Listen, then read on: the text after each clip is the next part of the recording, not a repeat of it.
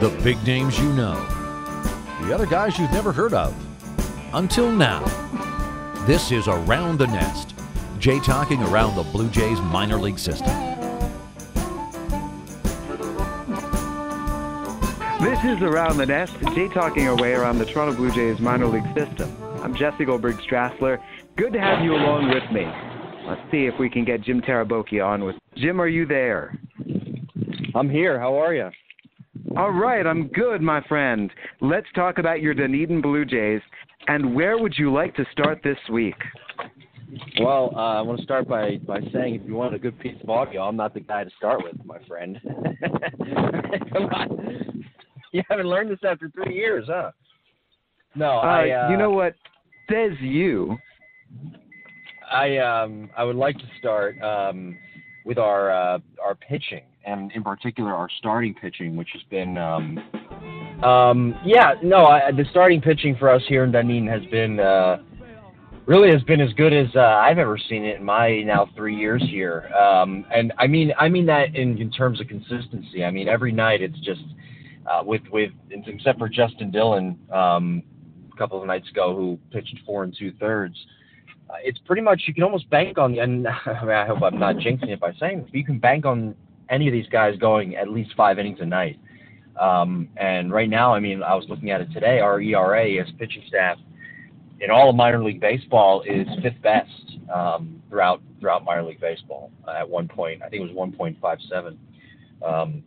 I forgot what I put in the game notes, but so really that kind of says it all about where our team is right now. And our offense sort of gets off to a little bit of a slow starts throughout games, or actually the first 3 innings of games, but after that we really turn it on well. So I'm really impressed by what we have so far, and Cesar Martin is an unbelievable communicator and really fun to work with on a daily basis. We got a really good staff down here in Dunedin overall. Let's talk about some players specifically, and let's begin with a guy that you want to focus on. How about Cullen Large? Yeah, I mean, look, he's the guy who I'm watching him play here the last couple of weeks. I kind of wondered where you would put him positionally. I mean, I'm not sure. Wasn't sure he had the power to play third base, but then I thought about what the Pirates have done with Brian Hayes and saying, we're going to put this guy at third. He's athletic, and the power, might come. And I know Cullen's a little bit older, but I don't think it's a bad approach putting him at third base and letting his bat really just do the bulk of the work in his playing career. And if he doesn't get a hit, he's somehow finding his way on base. And he's drawing walks, drawing high counts. He's getting into good hitting counts. He has a 13-game on-base streak, which is the best of his career, coming into play today. So, when you look at Cullen, you sort of, and by the way, he is a pretty good fielder as well. So you sort of, I don't want to say put that on the back burner, but his bat offers a lot of upside. He was a guy who people were asking me coming into this year, the players I was looking forward to, and especially focusing upon the 2018 Lansing Lugnuts. Ryan Noda, Chavez Young. Right. I kept saying, Noda went 4 for 4 last night. Well, let's talk about that in just a second. But Large, you see his numbers, what he did with the 2018 Lansing Lugnuts, and then the 2 injuries back-to-back early in the year, and his year was done. But he was so productive, he was so good, and it's so good seeing him pick right up where he left off. Yeah, it really is, and he looks healthy, and he's a good base runner, and like I mentioned, he has a good approach to the plate. He has a very mature approach at the plate, and that's why I think he can draw so many walks, and even when he doesn't get a hit, he can still contribute in some way. With Ryan Noda, last year the story was April and May, we didn't hear anything from him. And then June, suddenly his bat woke up, and he became, out of nowhere, the best player in the Midwest League offensively. This year it seems like things have started a little bit sooner. Big 4 for 4. What have you seen? Yeah, well, there has been somewhat of an inconsistency in the beginning stages. But one night, like I said, last night's 4 for 4, and then maybe 2 nights before that, he might be 0 for 4. But what I do see is a guy who has the potential to hit the ball hard every time, and like Cullen, can draw a lot of walks.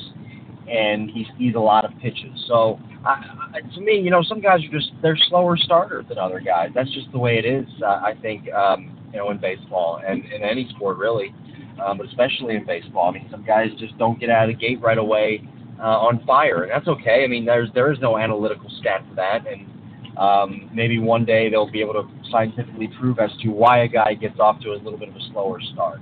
But that doesn't diminish what he has the potential to do in his career, what he's already done in his career, and what he can do in this case with Ryan Noda, and really help this team, here for the long run. And he's a guy who also has played a little bit of the outfield as well, so he can play a little bit of the outfield, and he can play, first base, and he can be a very good defender, and then sort of. Using the cliche, do the talking with his bat. How about your headliner, Nate Pearson? With those 5 shutout, 1 hit, 9 strikeout innings, he's living up to the expectations. Yeah, he is. But you know something, Jesse? He's still young, and young in terms of mileage. He's just his 13th career start tonight for us, and he just picked up his first career win in our opening day win against Clearwater.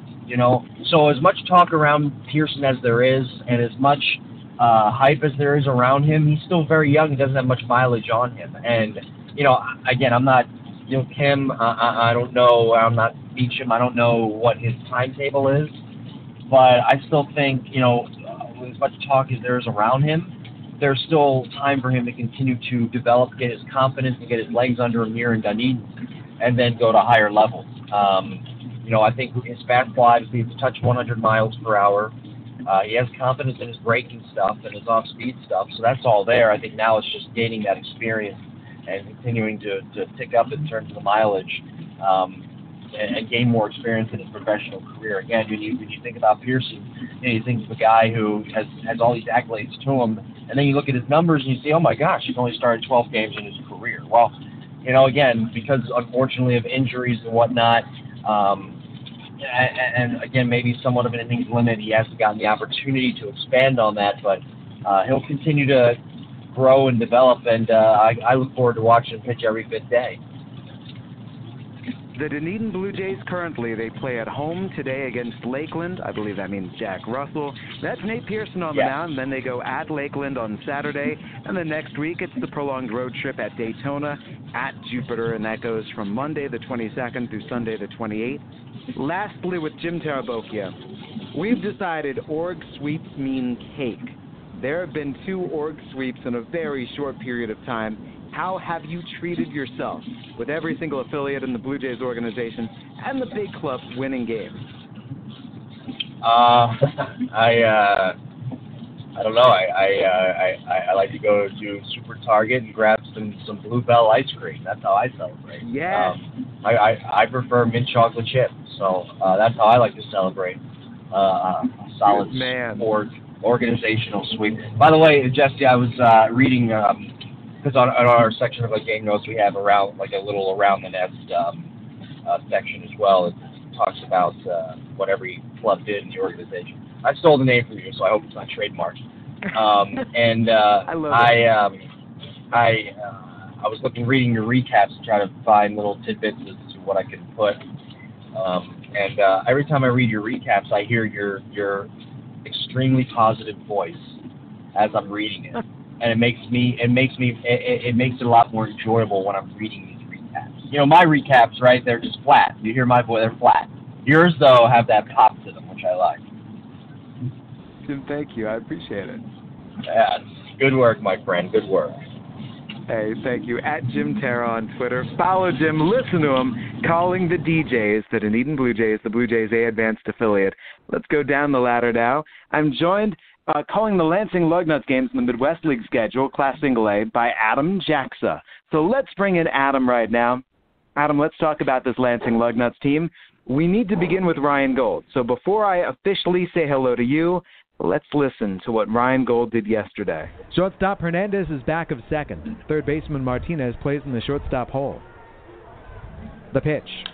That is smacked on the ground right side, knocked down by the second baseman Willems, and then he falls to his knees, and he doesn't have a play. Did well getting over to his right, but he could not secure it cleanly. An infield single for Ryan Gold, and Kirk advances to second. Right-hander this season has only given up 1 earned run, 6 total runs on the year. Righty on lefty, the pitch. Swinging, it's flashed out to right center field. On the run is Sione, won't get to it, it's up the gap, all the way to the wall in right center. Kirk is in to score. Here comes Lopez, and there goes to third Gold, sliding in head first, and he beats the tag applied by the third baseman Martinez. A 2 RBI triple for Ryan Gold, and the Lugnuts are back within a run in the third. The deal. Hit high and deep to right. Bautista goes back at the wall, looking up. It is gone! A grand slam for Ryan Gold. 10-3 Lugnuts. He just purged the bases. The last cycle in Lugnuts team history, April 24th, 2017, by Edward Olivares. Cox is 1-2. Hit in the air down the left field line. Monroe heads over to his right, into the corner, circling in. Can't make the catch. It falls. Lopez hesitated around second base. He heads for third. Gold lands at second. We will check in with the official score. 2 bases for Ryan Gold. And if he gets it, that would be the cycle. Now an error has gone up there on the scoreboard, and they're all looking from that Lugnuts dugout up here to the press box. It has turned to 4 errors for the Dayton Dragons. Wow. With this windy night, and the left fielder Monroe coming in, reaching for it. That is an above-average play, and now they've reversed it. The 4th error has come down. It now reads only 3 errors, and 16 hits has gone up for the Lugnuts. So retroactively, Ryan Gold, you have hit for the cycle. And now let me bring in my broadcast colleague, Adam Jaxa, who watched yesterday's game with me. Adam, already this year, 14 games into the Lugnut season. We saw the walk-off with Johnny Aiello. We've seen comebacks. How about a cycle with a grand slam, which I guess we should start calling the Golden Cycle? That was amazing, Jesse. You never seen anything like it, especially with the drama, deciding if it was an error, was it a hit? And for all of the offense we've seen from this lineup, we've seen great talent with Pruitt and Kirk and Lopez and Groshans. The guy that hit for the cycle had started the year 4 for 27 for the Lugnuts, so he was slumping. Ironically, one of the guys that had experience and had come back for his second season. There's only 2 Lugnuts that are playing back in Lansing for the second year. Gold had got off to kind of a sluggish start. He'd only had a couple of RBIs coming into the game, and he goes off. What a night for him, and to get the grand slam as well. I mean, he just completely had everything working, great at bats, and the Lugnuts showing us really this week how good this offense is, because we'd seen the pitching, we'd seen the defense start to perk up, but beginning late in that game on Monday when they came back and won on West Michigan and began this 4-game winning streak, that's when the offense started to come alive. 16 hits last night was a season high. 12 runs was a season high. On Wednesday, they had just set those season highs with hits and runs, and 1 through 9, everybody had at least 1 hit in the lineup on Wednesday afternoon. So this is recent and still with the weather being cold, but the Lugnuts have found their comfort and confidence at the plate, and it showed again last night against the Dragons. A question sent in about another specific Lansing Lugnut who's having a big start to the year. Reggie Pruitt is in his second year in the Midwest League. Is this fool's gold, or has he really turned the corner? Well, to me, it looks like he's turned the corner, Jesse. I mean, he's getting on base at will. He's got the longest on-base streak right now for the Lugnuts, which is 12 games currently. And at the beginning of the year, I think just seeing the adjustments, and not just Reggie, but for this whole team, the adjustments that have been made at the plate, I remember those first couple of games. He struck out 3 or 4 times coming to the plate Thursday and Friday, those chilly nights in Fort Wayne. But since then, he's lowered the strikeout numbers. He's getting on base with consistency, whether it's base hits or getting walks. I'd like to see the steals number get up a little bit more. He flashed that early in the year. He's got 4 stolen bases on 4 attempts, and he's getting on enough where he can be aggressive and try and swipe backs. So I think that can pick up, but he flashed the glove out in center field multiple times, including a couple of days ago, a diving catch to save some runs. So he's got the defense.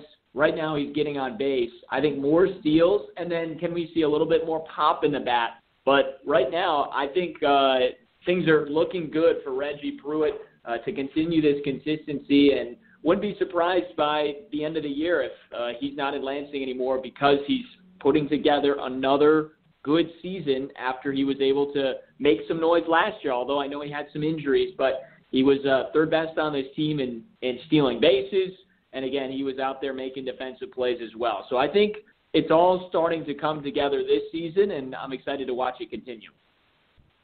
Last week, we focused on Alejandro Kirk and Jordan Groshans.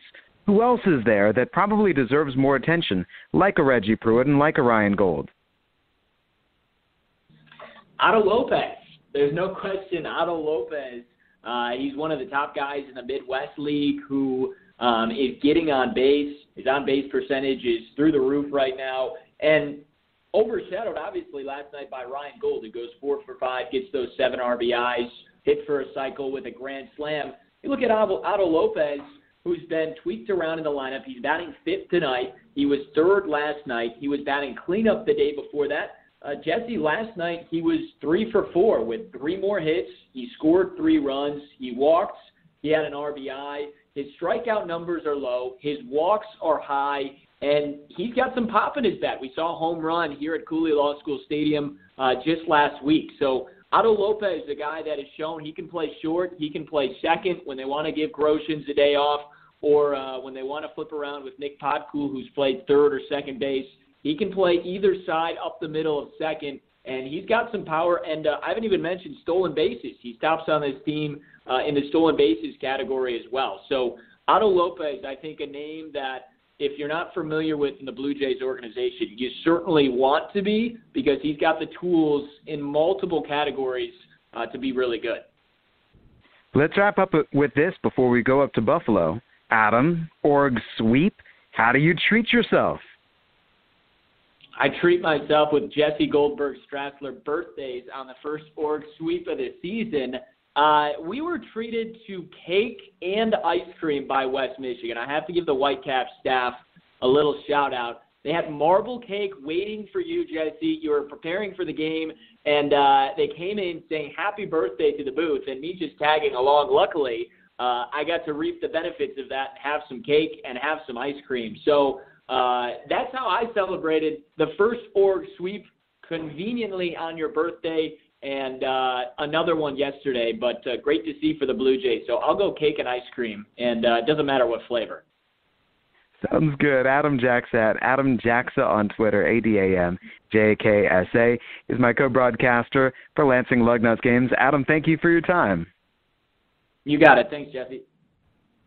On LansingLugnuts.com, you can check us out, and the Lugnuts are at home Monday, Tuesday, Wednesday of next week against the South Bend Cubs before they head out on the road and take on the Bowling Green Hot Rods. They brought in 5 dishes of ice cream, the West Michigan Whitecaps, plus an enormous cake. They expected us to eat it. We did our best. Pat Malacaro with the Buffalo Bisons, how do you treat yourself on an org sweep kind of night or the day after?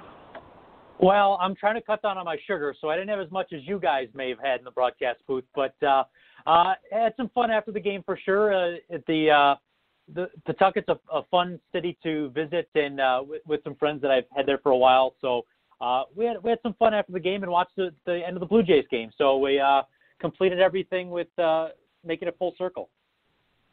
You visited Pawtucket, and then Vladimir Guerrero Jr. visited the parking lot.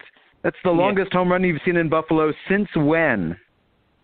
Well, I hate to say it, but there was a home run that Ryan Lavarnway hit here. He's a member of the Scranton Wilkes-Barre Rail Riders. The TrackMan only said it was about 450. I don't believe it. He hit a ball out of our ballpark, period, and there's a screen that goes up about 30 feet above our left field wall. So he hit the ball about 30 feet beyond the screen over it. That's probably, those two are the furthest I've seen hit this year. And they're, that ball by Vladdy, the second it left his bat, this, from our vantage point, I just hoped it was going to stay fair, and it did. So it was a lot of fun to see that one go out of the ballpark. Vladdy's doing exactly what you expect him to do. I don't know if you had these expectations for Cavan Biggio, even though he was the Eastern League MVP last year. How much are you enjoying watching Cavan? Yeah, it's one of those things where you just never know what to expect, right? You've got young players that have succeeded at every level of the organization, but AAA is a different beast, and it's a different animal. You're facing guys that have been in the big leagues before. So I always come into it with an open mind, but both the fact that Bo Bichette as well has come around recently has been very nice for the Bisons, and for Biggio to play as well as he has. It's been a nice surprise, and it's something I didn't expect, but I'd hoped maybe it would be something that we could do, or that we would see. There was a study that came out. I saw it from Baseball America. AAA this year is using Major League Baseballs. Makes sense. After all, so many guys go from AAA to the major leagues and back again. Why not get them accustomed to it? And then there was the graph showing the AAA home run rate. What have you seen? What was your reaction to the way that home runs have been affected with AAA using Major League Baseballs? Yeah, this is something I was interested to see when the season started, to be honest, because anecdotally we've heard over the years from guys that have either been in spring training or in the big leagues that the ball just carries further, and we're seeing it. I mean, there's guys that should not be hitting home runs that are. Buffalo traditionally is a very difficult place to hit the ball to right field, and that has not been the case early on this season.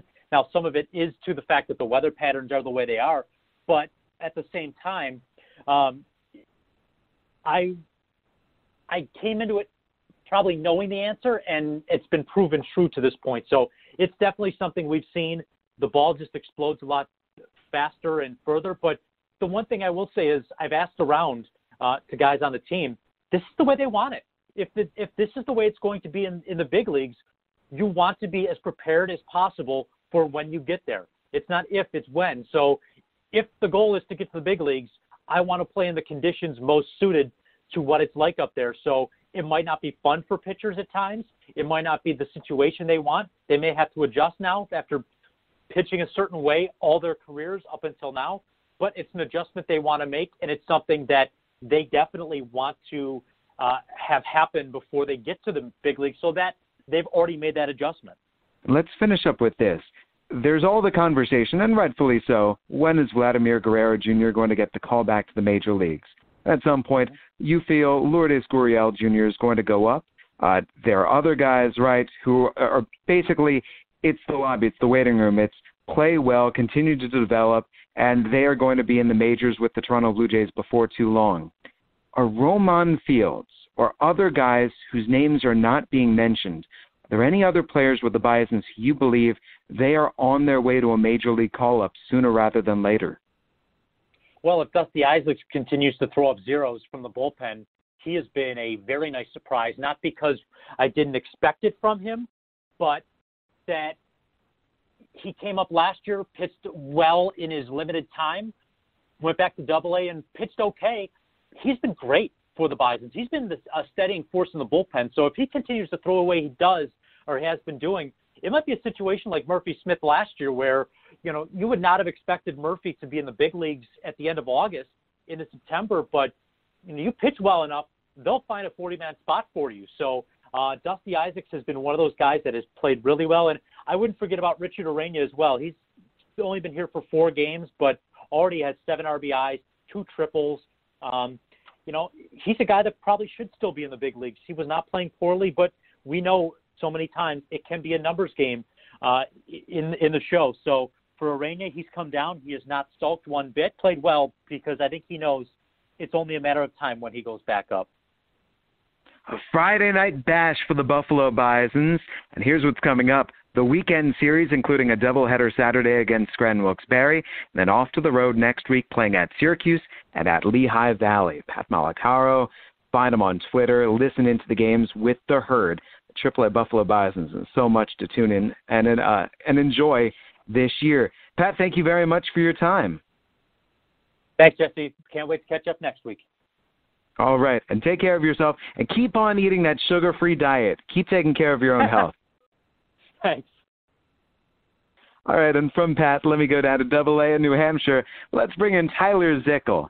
Tyler, when it's an org sweep kind of day, a cake day kind of day, how do you treat yourself when the organization goes undefeated?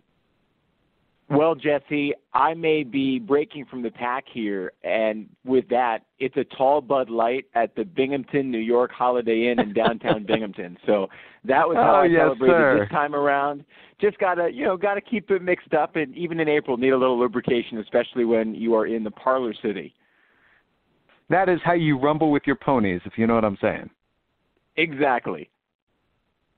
Let's talk about your New Hampshire Fisher Cats, and let's begin right with a question from Bluebird Banter. Hey, how about Santiago Espinal?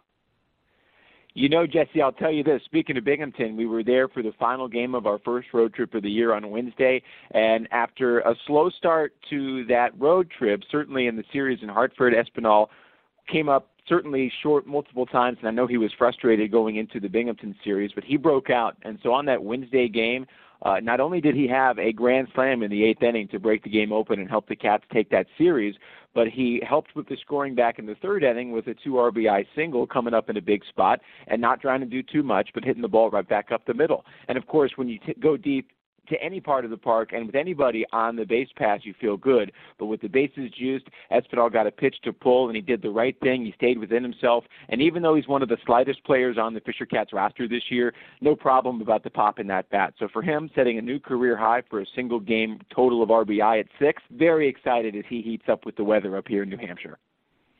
That's big time. How about a different game against the Rumble Ponies?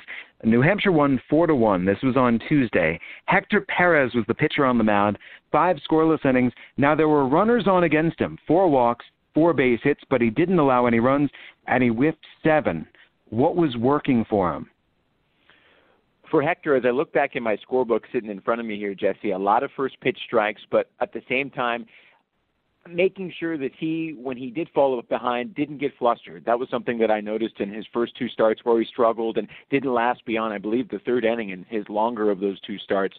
For him, he was able to stay calm, cool, and collected, as tired as that cliche might be. You look out at his body language, and it really seemed like business as usual. He was getting the ball, hopping back up on the pitcher's plate, and then delivering his next pitch, and more often than not, hitting his spot when the time came. Of course, those 4 walks in that game is certainly something to be concerned about, but because it's April, I will say this, the weather was 50 degrees at first pitch, so that's not necessarily the best circumstance to be pitching in, but Hector was able to grind it through and put up those 5 shutout innings, and of course 7 strikeouts as well.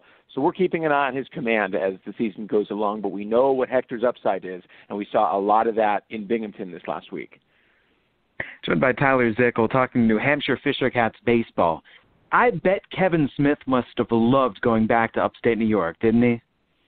He did, and while I didn't get a chance to ask him expressly about his thoughts being back in his home state, he certainly enjoyed the series in Binghamton. He had an RBI double in the first inning in game number 1, and then in game 2, he had a home run that began the 4th inning to left field that was a no-doubter. So certainly a nice return to the Empire State for the East Greenbush, New York native, and for him, I know he's looking forward to warmer weather as well. He's been playing in a mask at shortstop for much of the season, so looking forward to him being able to play mask-free.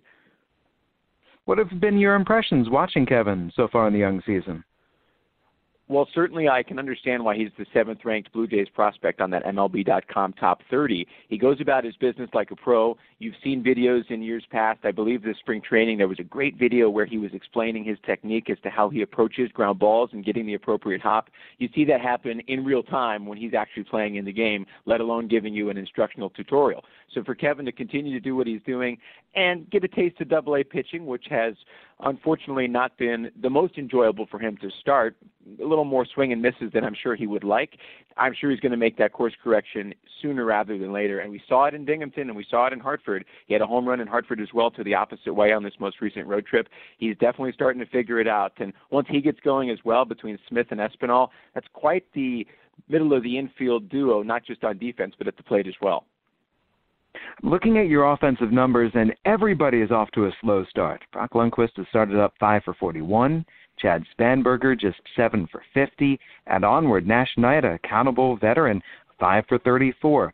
Are there guys in watching them, talking with hitting coach Donnie Murphy and your manager Mike Mordecai, that you say, I'm not worried right now because there's a feeling that a breakout is coming? I think two of those guys you mentioned for sure. That's Chad Spanberger and Brock Lundquist. And, of course, Nash Knight's going to figure it out because he's just a professional. He's going to go about his business as he needs to make sure that he's a contributing member of the lineup.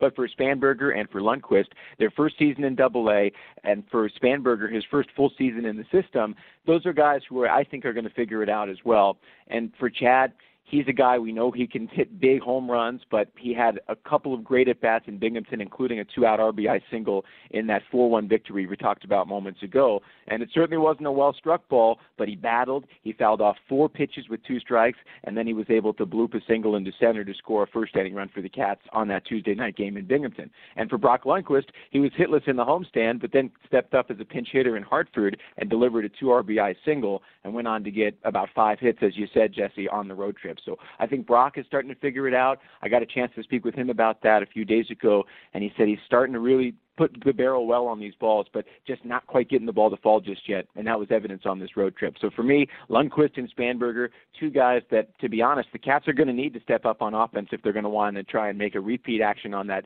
championship from last year. But all smiles for Lundquist and Spanberger here in the early goings, despite some struggles. Last week was first impression week in terms of what does everybody think of everybody who's on their team. We were joined by Tyler Murray. Let me check in with you. Of your first impressions of your pitchers, your hitters, everybody, getting a chance to meet them, who of the players that you'd never seen before, never met before, has really made a great positive early impact upon you? I would say Vinny Capra, of all people. Vinny has been the biggest surprise. He's a guy who made his Double-A debut this year because he was drafted in the later rounds last season out of Richmond, and shame on me for not knowing that, but Vinny is one of the newest Cats, and he was a guy who had a hit in his first 7 Double-A games, went 0 for 2 games to finish the road trip, and then yesterday had a couple of knocks, including a RBI double. So for Vinny, who this time last year was in college, to be contributing, not just as a fluke 1 game or 2 games, but to be a consistent contributor, that certainly speaks volumes to the talent that everybody is quickly learning about the pride in Melbourne, Florida. And he's hitting all over the lineup as well, whether it's first or ninth or in the middle of the order, he's making it happen. And then on the mound, I would say Zach Logue has had a very nice start to his season. Obviously, the numbers over the last 2 starts haven't matched his 5 perfect innings to start his Double-A career in his season debut, but Zach's going out there every 5th day and giving it his all, and a guy certainly who's fun to talk to off the field as well. So for me, it's Logue and Capra in the early goings to share those first impressions. He's Tyler Zickel, Tyler_Zickel, the Zick, joining us for his 2019 Around the Nest debut. Tyler, I hope you're enjoying yourself, and all the best up in Double-A. Thank you very much, Jesse. Who knows what Eastern League destination I'll be talking to you from next time around, but for the moment, cheers to the Nest. Hey, here's to the Org Sweets, here's to the Bud Lights, here's to everything going on, where regardless of whether it's Rumble Ponies, Yard Goats, and onward, you keep on being you, my man. Thank you very much. So that's Tyler Zickel. That's the New Hampshire Fisher Cats. And the New Hampshire Fisher Cats currently, they are back home. They host the Hartford Yard Goats this weekend, followed by the Trenton Thunder next Monday, Tuesday, and Wednesday. They're celebrating an Earth Day, April 22nd, Earth Day, out in New Hampshire. So that's what's happening with regard to the system. We're enjoying these org sweeps. So keep on enjoying your cake. Keep on celebrating with us.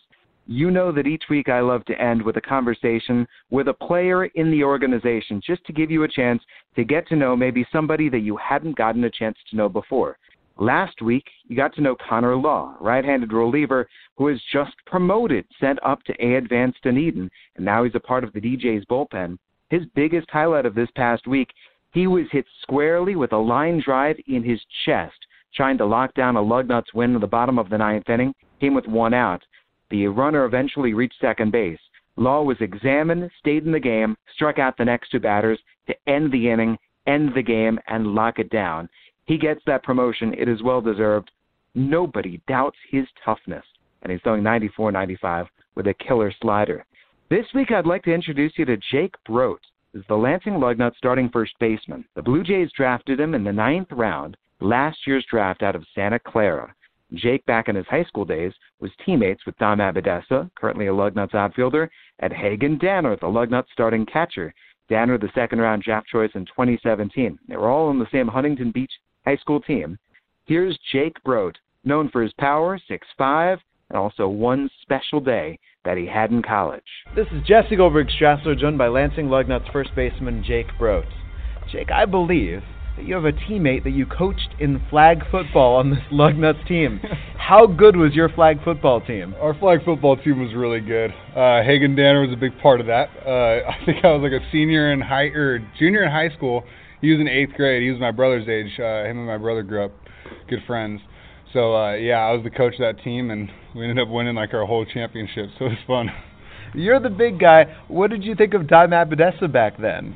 Dom was a good dude. He's still the same Dom. He's still always having a good time, competitor on the field. He's a good friend of mine. I'm glad that we're all playing together. How good was that Huntington Beach team? We were pretty good. I don't like to brag too much about like high school teams, but we had a good team. A lot of guys went to go on and play college and pro ball. So. How old were you when you first said, I'm going to try to play college baseball, I'm good enough? I always aspired to play college baseball my whole life. I think I knew freshman and sophomore year of college. I always knew that I was going to play somewhere. I just didn't know where that would be. And my roads took me to Santa Clara University, and I'm glad the way it all ended up. Let's talk about those roads. What were those roads that brought you to Santa Clara? I actually only had one offer out of high school. I took it early though. I took it after my junior year of high school, so I didn't really wait around. I wasn't a huge fan of the whole recruiting process. There's a lot of politics behind it and everything, and I just kind of wanted to get it done. And luckily, the first offer that came by, I really liked and took it, and I'm blessed to have that opportunity. So. How did you grow as a ball player there? I got there and I grew as a person. First off, I got there and I got really homesick the first month. I was 6-7 hours from home. I'm a homebody. I love my family a lot, so it was hard to be away from them at first. I almost came home. I almost left college after the first month, but I had a really, really good opportunity to start as a freshman, and I didn't want to pass that up, and then I ended up staying. I ended up really loving all the guys on the team, and I came around. I grew a lot as a person, and then it helped me grow on the field. So I'm really glad the way it played out. Your best individual game is something that anybody else would consider the game of their life. You had 2 grand slams in the same inning, and you weren't even done that day. What was that like, the first grand slam? It was good. That was actually my second home run of the day. So I was already on cloud 9 at that point. It was to take the lead. It was the second game of the year, so it was opening weekend. All the butterflies were super high on everyone's stomach. And it was our head coach Rusty Filter. It was his first win as a head coach. He last year was his first year head coach. So it was a really special win, and it was cool to put my team in the position to win that game. All right. So the first home run, you knew it was gone? Yeah, I did. First grand slam, you knew it was gone? Yeah. You come up again. The bases are loaded. It's the same inning. What are you thinking as you step into the batter's box? I mean, we had already had a lead at that point, so I was just trying to do whatever I can to get a lead. With guys in scoring position, I knew they weren't going to give me much to hit. I think I worked a 3-0 count, and then I took a big swing on a 3-0, and I missed it. Of course, and then I got another good one to hit 3-1 and ended up putting it out. Could you hear your teammates at all? I really don't remember anything after that. I have video and everything. My dad, the funnest part watching back is we have the video, the actual video from upstairs and everything. But my favorite ones to look back on are the ones that my dad took from the side. He always takes video of my at bats so I could watch them after the games and stuff. And just to hear his joy and his voice was really cool. So I like to look back on that. The game ends. How many people reached out to you? A lot. My phone blew up. It didn't really like hit me, I guess, until the next day. Like I woke up and I was on ESPN. So I didn't really know like how like big of a deal it was. I was just really happy that we got our first win out of the way. You know, it's like you're always hunting for that first win. You're always hunting for the first hit of a season. You're always hunting for the first home run, and it all came in one day. So I was just kind of like relieved that it all happened. But yeah, I was just happy at that point that we got our first win. What's the hardest ball that you've ever hit? Oh, I don't know. There's been a lot of them. Yeah, I don't know. There's no like legendarily long home run. Yeah, but I mean, in college, like I didn't go to like a big like SEC school where they had like all these like TrackMan and stuff. So I don't really know like what my furthest one really was. I've hit a few pretty good, but I don't know what the actual like measurement was. When you hit a home run, do you even feel the ball hit the bat? No, most of the time I don't. And I'm like one of those guys who whenever I hit a ball, I immediately drop the bat and run. Like a lot of people can like hit a ball and immediately know right off the bat and like do the bat flip, whole pimp, like the pimp job and everything. And it's weird because like I'll hit up like my furthest ball in my life and I'll still like drop the bat and run and I won't like stop until I actually see it go out. Yeah. But yeah, it feels good to hit. I'm looking forward. I think it's easy to just talk with you about offense. Let's talk defense. Okay. How hard have you worked to grow as a first baseman? I worked really hard because growing up I wouldn't say I was like a bad hitter by any means, but I don't think I wasn't the best on pretty much any of my teams at hitting until like maybe the last year or so in college. So I really had to work to not keep myself in the lineup, but just to like I know that you could save, like people always say like an RBI and a home run is the same as saving like a run on defense. And so I took a lot of pride in that. Like if I can get my defense to be the best that it can be, I know it'll help my team win, and I've taken a lot of pride in that growing up. Like as a first baseman, I think that it kind of goes overlooked a little bit. Like you always hear about like the really good center fielders, the really good shortstops, but a lot of the times first basemen have to help them out, and it makes them look a little bit better. So I take pride in helping my team make less errors and just help my pitchers stay afloat, you know. Have you had fielders come to you after, let's say, throws that weren't exactly on target that you rescued, and they said, Jake, thank you? Yeah. I mean, like you save, like I guess, like runners in scoring position in an inning. They throw a ball in the dirt and you pick it to end the inning or something. They'll come in, give me knucks or something. It's a good feeling though. I like to pick up my team. And then base running. I had never seen you before this year, and you start stealing bases, and you're going, and now teams have to be wary of you. Mm-hmm. Has that always been a part of your game that you just had in your back pocket? I've always been decent speed. I wouldn't say that I've been a big base stealer. I take pride in like being like savvy on the base pass, like knowing what to do and what in like what position or what time of the game. But I wouldn't say that I've always been a big base stealer. I think I'll catch people by surprise just because they won't expect me to be going. I'm not the fastest guy in the world, but I'm also not the slowest. But I know that if I run at the right times with the right pitches and the right counts, then I can get some bags this year. It's funny, too. The other aspect of your game that we've seen is your quality at bats and drawing walks. Mm-hmm. And hearing that surprised you about the walks that you've drawn. Has this been a new thing this year? Yeah, it actually has. I've been a pretty free swinger my whole life. I mean, just a bigger guy. I've always looked to do damage on pretty much every pitch. But I wanted to get my on-base percentage. I was on-base percentage up, and I wanted to start swinging at better pitches. And that was my biggest focus going into the spring training, was just being more selective with the pitches that I swing at. And I'm not where I want to be yet, but I've also gotten a lot better at it. And as you can see, like I think I've already walked more times this year than I did all last year in short season. So it's a good stride that I've taken. There's selectivity. There's also two-strike approach. Mm-hmm. It was the 11-pitch at bat in South Bend to start things off, to start the game-winning rally. How has your two-strike approach been?